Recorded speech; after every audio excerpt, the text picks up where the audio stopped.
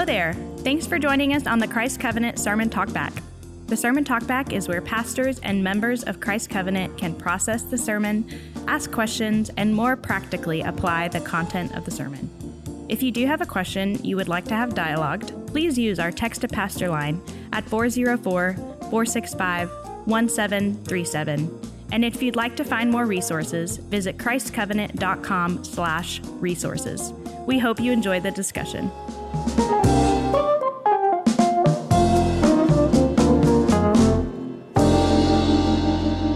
Guys, we have a very special talkback today. Not one, not two, but three guests are joining me. It's a party.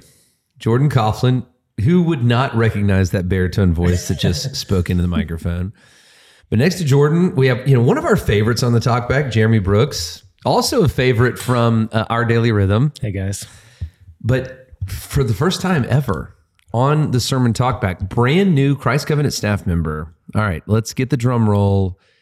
Jamie Freund. Jamie Freund, hailing from Savannah, former employee of Savannah College of Art and Design, but now on staff here at Christ Covenant. Jamie, welcome. Thank you. I'm happy to be here. So yesterday we kind of looked at Acts 11, really interesting passage of scripture. I'm intrigued by this whole Church of Antioch thing. We obviously went there in the missions conference. We're going to spend a little time in there over the next couple of weeks. Yeah. And it's a little bit of a different kind of a sermon series. We're kind of just making some observations from something that the Lord did in a time, in a very important time. A significant time. Yeah, exactly. Yeah. And yesterday we really talked about the interesting thing about Antioch. It's the first time that the gospel goes to a big city. Jerusalem was a city, obviously an incredibly important city, but maybe about 50,000 residents. Very, very small when you compare it to Rome, which had over 1 million, or Alexandria, which was also a massive city. And then, of course, Antioch, which was the next biggest city in the Roman world. I mean, we don't exactly know. A lot of historians, estimate 800,000 to 900,000 folks there. I mean, so it was basically 1 million people. I mean, a big time city. And the population density, this is what's so interesting. Do you know what the population density of Midtown is? It's the most dense part of the city. Anyone? Mm-mm. I do not. I think it's 42 people an acre. Okay. Wow. Which, just to kind of give you an idea, the Dees family, guys, not to be boastful here, but our lot is almost an acre. It's like 0.97 of an acre. We got a place in the back there. And it's awesome. Yeah. So there's only 5 people an acre at the Dees land, but in Midtown, 42. In Antioch, they believe there's 200 people an acre. Yeah. Which is unbelievable for me to think about, 200 people living in my lot. Yeah. Very densely populated. Very much a city, an urban area. And the gospel, of course, goes there and it just flourishes. It just explodes. But this is kind of interesting. And it may not be what we think we have seen when we think of kind of the modern day city. And why do you think the opposite seems to be true today?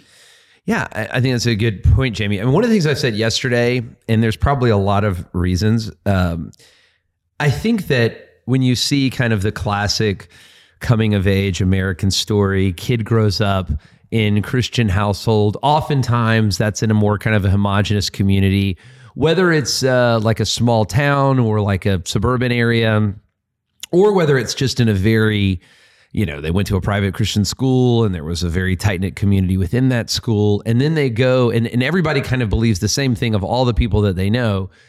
And then they go to a pluralistic setting. A lot of times that kid comes back and, their mind has been changed. They've lost their faith. They're questioning everything they believe. I think there's a lot of things going on. I think the number one thing that's happening, the question I'd like to ask is, what was their faith actually in? Did they actually understand faith in God through Christ Jesus? They had a relationship with God, who of course transcends all things in Christ. Or was this just some sort of common ethos that they were a part of? It could be, in the case of small town America, 20th century kind of American ethos of Christianity. Or it could be, in the case of the small Christian school thing, just a very kind of loving, small environment. And then they get out of that, people believe other things, and they want to be accepted by that new community. So it's more of a communal pull than it is any sort of like an actual faith decision. So I think that's a lot of the things that's going on. They didn't actually have faith in Jesus in the first place. And I think the second thing is anytime your worldview assumptions are challenged in a responsible way, it does lead you to question things. And I think one of the disservices actually that we do as Christians is that we kind of put people in, we shelter our children too much to where when we almost make straw men of like atheistic worldview positions or those other people out there. And we can say, oh, they've never thought about this, or how could anybody believe this, or whatever. And then when the kid gets out there and they actually engage with like, oh, these are pretty reasonable people, and they're actually pretty smart. Another thing is maybe they've never met a really smart Christian, and all of a sudden they're meeting like really smart college professors, which of course, like there's a lot of really, really smart Christians out there too. But that's what I think is kind of churning these things. So, but again, I think in large part, it's not that the pluralistic environment is per se doing that.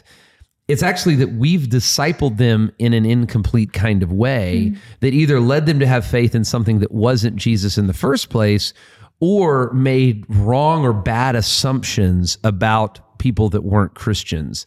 And when people start to engage with people that aren't Christians, it actually causes doubt because they weren't discipled well. It almost seems like it could be more dangerous to shelter for someone's faith, because you don't actually know what's real. If it's not being questioned in any way, or they're not engaging with real thoughts and ideas. Not to say that we should be cavalier to say, let's expose our children to everything dangerous possible. Of course not. But Jesus himself said, like, I'm not taking you out of the world. Right. Exactly. And so like, there's a way to understand. You will face trials. You will have troubles. Right. Yeah, exactly. Well, and I think when the Apostle John in 1 John says, be in the world, but not of the world, that's actually an incredibly profound statement. So simple to be worked out. Because, I mean, it's simple, but then in how we work it out, there's a tension, there's a good complexity to it. Because, I mean, I have 5 kids. We, from the beginning, have decided, all right, we're going to put them in public school for numerous reasons.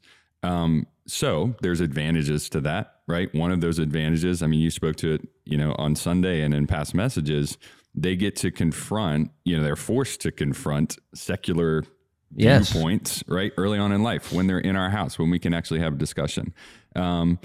Yet there's also a tension that they're also influenced by those things, right? And so as a parent, now I'm having to, in a sense, work harder, which I think is what we're called to do, in helping them answer those questions, helping them know when to flee something and when to engage.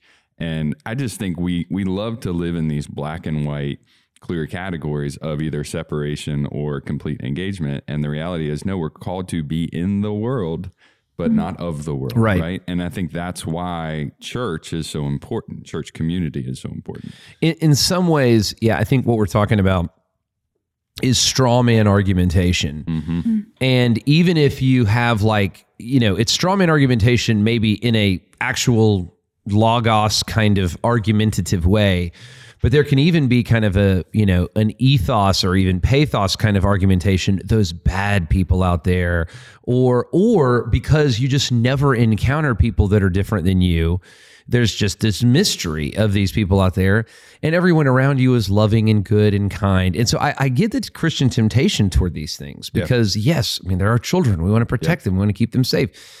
But ultimately, it's just bad instruction. It's just bad discipleship. I don't know y'all's experience in school, but I've had many professors that, in order to prove a point, put straw man arguments all around their things. Yeah. And that's bad instruction. I've also had other professors that have been very careful to present the opposing argument, not in a way of, I don't know what I believe. They were very convictional maybe toward whatever position they had, but they presented the opposing argument fairly, and I so appreciate that.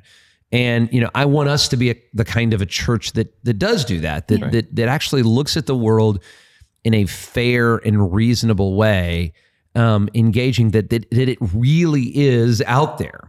It's not, and there's some image of God in there. There's some good, reasonable things being said by it. There's some things that we shouldn't be intimidated by. I just think that's better discipleship. Because what will happen, and I'm sure each one of us has testimonies, either people we know or, I've been a pastor for 10 years, so many stories. They grow up in a sheltered environment. They get to college. They hear a professor who, posits an argument that they can't answer or that they'd never thought of. And then all of a sudden their faith crumbles. That's right. And it's just like, that doesn't have to happen. But I think to your point, like it requires an active engagement with these things, and with also just a simple confidence that God is real, right? And that he has answers to these things, that we can actually understand, these things. Yeah. I mean, just having this conversation, we probably need to be having this conversation more with our church. And we were talking particularly in Atlanta. I mean, what are some of those things that we need to be prepared? What does faith in Atlanta look like? And I'll give y'all a little category to think through. I'd like to hear what y'all's thoughts are on this. The old catechisms, okay? The old catechisms. They would catechize kids. A lot of the catechisms that we love, like Heidelberg, for example. A lot of what Heidelberg is we believe this, not like the Roman Catholics, because everybody was, like, Protestantism was kind of this new thing. Everybody kind of had this shared worldview that was really flowing from Rome. And so these Protestant catechism writers were saying, hold on, let's push against that a little bit. So how do we catechize our kids, realizing that this is kind of the ethos, this is kind of the way that Atlanta thinks? How do we have like a potency in our city that is faithful to the gospel? Yeah, I think that's a really important question. And, one of the things that you mentioned was that Atlanta is a workhorse city. And cities themselves, are kind of, work is at the center of why a city exists in a lot of ways. Like, people did hard work that made these buildings exist, and these companies exist, and these laboratories and all these different things. And so work, I think, for people and for children in the city is something that there's a narrative to work that's being discipled into the people, into the children, into the families. And so we actually have a gospel-centered understanding of what work is. And that's a very important thing to counter the narrative that's being given to people in the city. And so I think that's a really important, kind of to your point of, catechism needs to kind of address the common things in our city, in particular Atlanta, because we are such a workhorse place.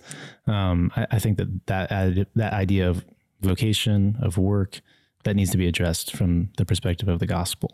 That's good. Yeah, there are these foundational truths that then work themselves out as we engage in the different temptations and challenges of the city that we live in. So, I mean, even to that one, it's not work is bad or good. It's this foundational principle of God has called us to work, and it's a good thing. But God has also balanced that with this idea of rest and resting in him. And so how do you work that out so that work doesn't become an idol, so that work doesn't become the goal, right? That as long as your kid learns to work hard, well, you've succeeded. Well, no, as long as your kid learns to work according to how God has called them to work, that's the goal, right? That then these principles that then work themselves out, how do they understand how to truly rest? And that, I'm trying to teach my kids this right now.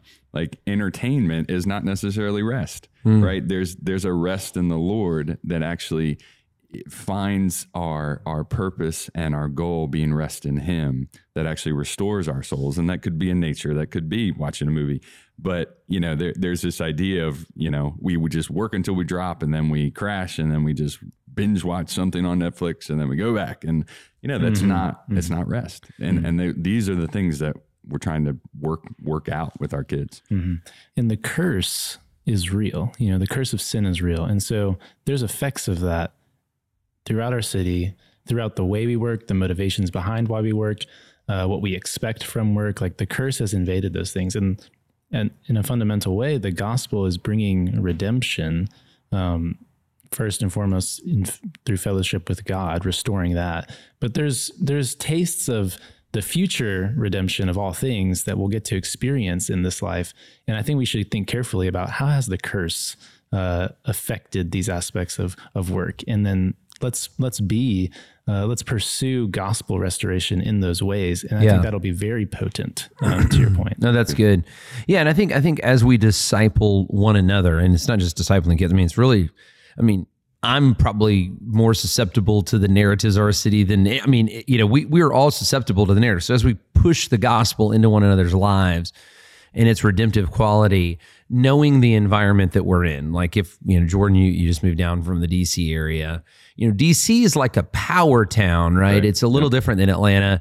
It's, I had lunch with the minority whip today or whatever it is, it's those are the kinds of like, somebody told me one time, like Washington, D.C. is everyone is a number and the president's number one. And, it's it follows from there. Yeah. And you may be like number 985 and the goal for the day is to become number 984, right? It's to get a little more power in the city. I think Atlanta doesn't really, there's not like this hierarchy structure of power in as much as it is just, can you be productive? Can you get things done? And really that invades. I just think, golly, like the commuters, like when we first moved here, we lived in Covington and man, I just think, man, there are folks. I'm so glad I live, in town. I would leave Covington at 5:30 and like hit the commute coming in I-20 East.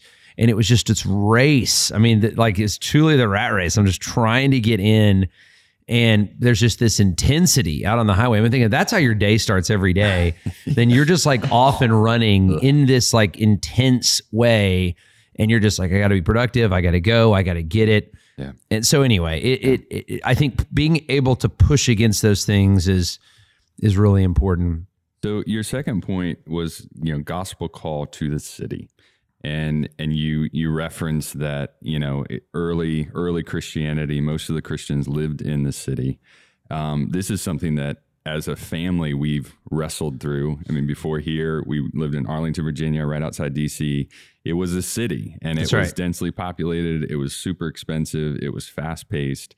And yet, we felt a calling there.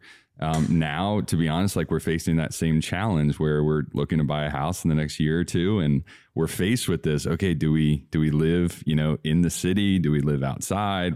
All these things. So there was a book came out a couple years ago by Rod. I don't know, say his last name, Dreher. It was called The Benedict Option, and in it he talked about, okay, we need to recognize that the culture is increasingly against, Christians and Christianity. And his argument was, I don't want to create a straw man, but as I understand it, his argument was we need to make sure that we bind together with one another, with Christians, in order to kind of protect our Christianity, if you will. So I know that's out there, maybe not as extreme as that. And I don't think his argument is necessarily extreme as that. We need to completely separate. Right. However, there is that narrative, right? And we've talked about it in, past weeks and sermons and talkbacks that, the impulse when we see persecution, when we see, a increasingly secular culture, particularly in cities, it's to separate, right? It's to find Christians that we can find some sense of protection and goodness, if you will. So I'd love for you to interface with that. Okay, you kind of challenged us to consider, okay, God has called many of us to live in cities, to engage in the city, to be present in the city. And yet, some people would counter with, but, shouldn't we find Christians? Shouldn't we find kind of this protective place? I think that what Dreher was trying to do, I don't necessarily agree with his conclusion, though I kind of understand it. So what he's saying, I think what he was trying to do is important for this conversation. He was looking around at Christianity and he was realizing, okay, Christians don't know anything. Like, you know, if you go talk to any normal Christian about historical Christian faith, they don't really understand it. They don't really understand the worldview implications of it. They don't know how that it impacts their life. They don't know why it should make them think a certain way about a certain thing. And so really his argument is when secularism collapses, okay, because it's like you can only like ignore, like, for example, you can only say, I believe in science while ignoring the science of gender, for example, for so long. Right. And then ultimately, like, all of that kind of, you know, unreasonable thought, like, ultimately collapses, right? So secularism is going to collapse. It's already collapsing in Europe, right? I mean, so we know that secularism has a short shelf life. And what Dreer's basically saying is when that happens, will the state of the church be strong enough to, like, pick up the pieces? And so that's really what he's saying. And so he's kind of saying, like, why don't we, like, kind of disengage with the culture? Hunker down. Because the culture is messing up Christianity. Because we're trying to do both, because we're, like, trying to be in the world but not of the world, we're actually not of Christ. Yeah. And so let's, like, basically pull the guard in, get a really strong force so that when secularism collapses, we'll actually have something to show for it. Now, I would say, like, here's kind of how I would say that, you know, my reaction to that is this. There's always, it's not like right now there's a threat to Christianity, but I mean, when secularism collapses, what's going to be there?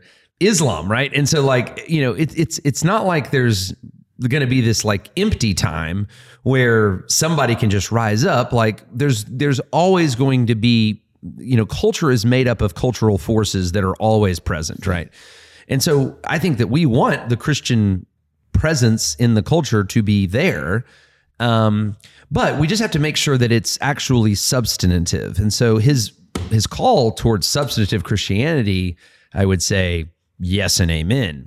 His withdrawal from the culture, that's where I would critique him and say, you know, no, like, we have to have a proper understanding of inward-facing relationships and outward-facing relationships, or of gathering and scattering. So it's actually those impulses that I think that have been lost in the church.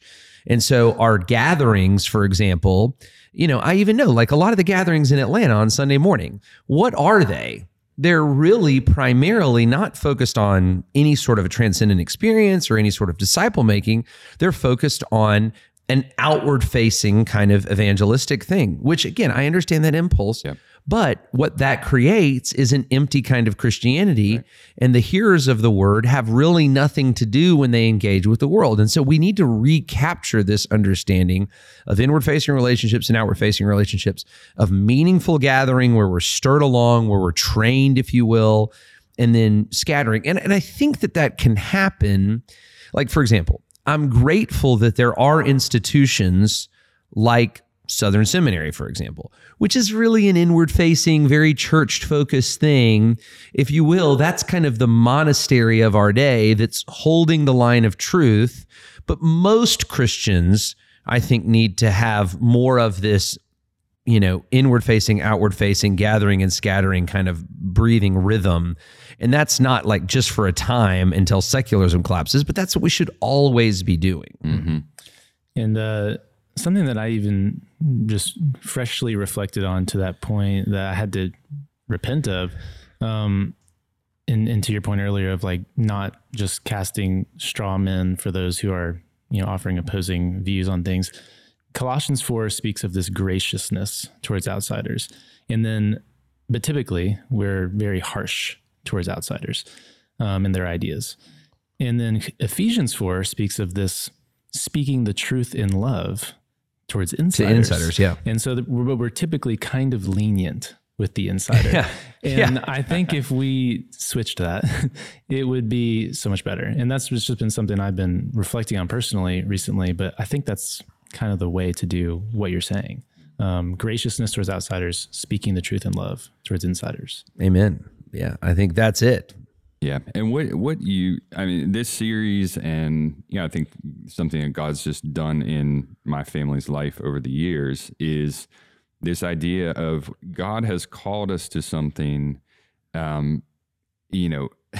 invigorating and challenging, this rhythm, you use the word breath. I love that. Like breathing in and breathing out. Like there's a gathering and then a scattering. There's a inward relationships and then outward relationships that, God has called us to that, and it's good, right? Doesn't mean that it's easy. Doesn't mean that it's always comfortable, but it's good. And that has helped me in so many different aspects of church life. So, I think I've talked before about like small groups, community groups. Why do community groups multiply? Well, it's not comfortable, but it's good because God has called us to this mission. Why do churches plant churches? It's not comfortable, but it's good, right? Like God's called us to this mission. I think a very similar thing applies here. Like for those that God has called to be in the city, doesn't necessarily mean it's comfortable, right? But it's good, because God's called us to be there. And that vision, that calling is the thing that pushes us through the sacrifice that's involved in doing it. There was a book that came out, I think over a decade now. It was called To Change the World by James Davison Hunter.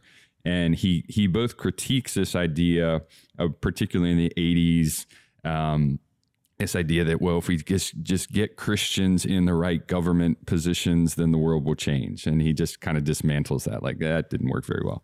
But what he ends up saying is calling Christians to this idea of faithful presence, that because there is influence in, influential places, institutions, and, businesses and that sort of thing. But, he argues that Christians need to be there, but it's you being faithfully present there. So, whether you're a real estate agent or whether you're, high up in Home Depot or, Delta or whatever, like it's the faithful presence of me being a Christian in that environment, that I actually show integrity, that I actually work hard, that I actually, have the right priorities in my life. Like that, those are the things that actually, as we work for good in these places, that actually has the power to influence, to impact, because then we're able to speak about why we do these things. And I just think that for me, that's a really helpful category, like faithful presence. I'm not called to be removed, but I'm called to be faithful being there. It's not just assimilating. It's not just being someone who never talks. It's actually engaging, being faithfully present, and God can actually use that to eventually impact a whole city, which is, kind of your third point that you didn't necessarily get to. Right. But influence from the city. Jamie, you just kind of so you're coming to Christ Covenant, joining the A team here. We're excited, but you just came from, I would say, like a very influential institution where there's probably not like a ton of Christians. I know there's some.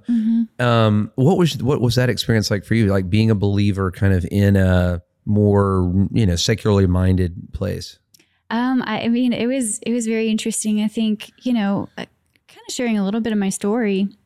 Just when I started working at SCAD, my intent was not to stay very long, and I had, my hope was to go to the mission field one day. I'd come from the mission field and was hoping to go back after having been at SCAD for a year. But I think God really he continued to open doors for opportunities, but I also quickly learned how much opportunity there is within a place like SCAD just to be salt and light. And I quickly realized too how much you stand out. And I developed the reputation of the religious girl, but I think within that, though, it gave me opportunity to speak to people, to just share, and how your work ethic matters, how the way you speak matters, how the way you treat people matters, your attitude at work, all of these things. There is so much opportunity to be influential in that way or represent the kingdom well. I think that was something that became very evident to me, is like, gosh, there's so much opportunity to represent Christ well in the way that I work, in the way that I am intentional with my coworkers, even if I disagree with them on different things. They're just, you can love them really well, and that was very, very evident. Gosh, I feel like there's so much more we could say on this. And, you know, I think one of the things I really wanted the folks to take away, you know, and I'm not trying to say, I obviously think cities are important places. I'm certainly not going to say they're more important than like rural areas. Right. I think what I was trying to really get across, though, is yes, cities are influential places. We need Christians to feel called to the city. And Christians should not retreat from the city just because a place of plurality, a place where most people disagree with you, like SCAD, a place where, you know, a lot of, you know, there's challenges or there's hard kind of social issues that you have to deal with.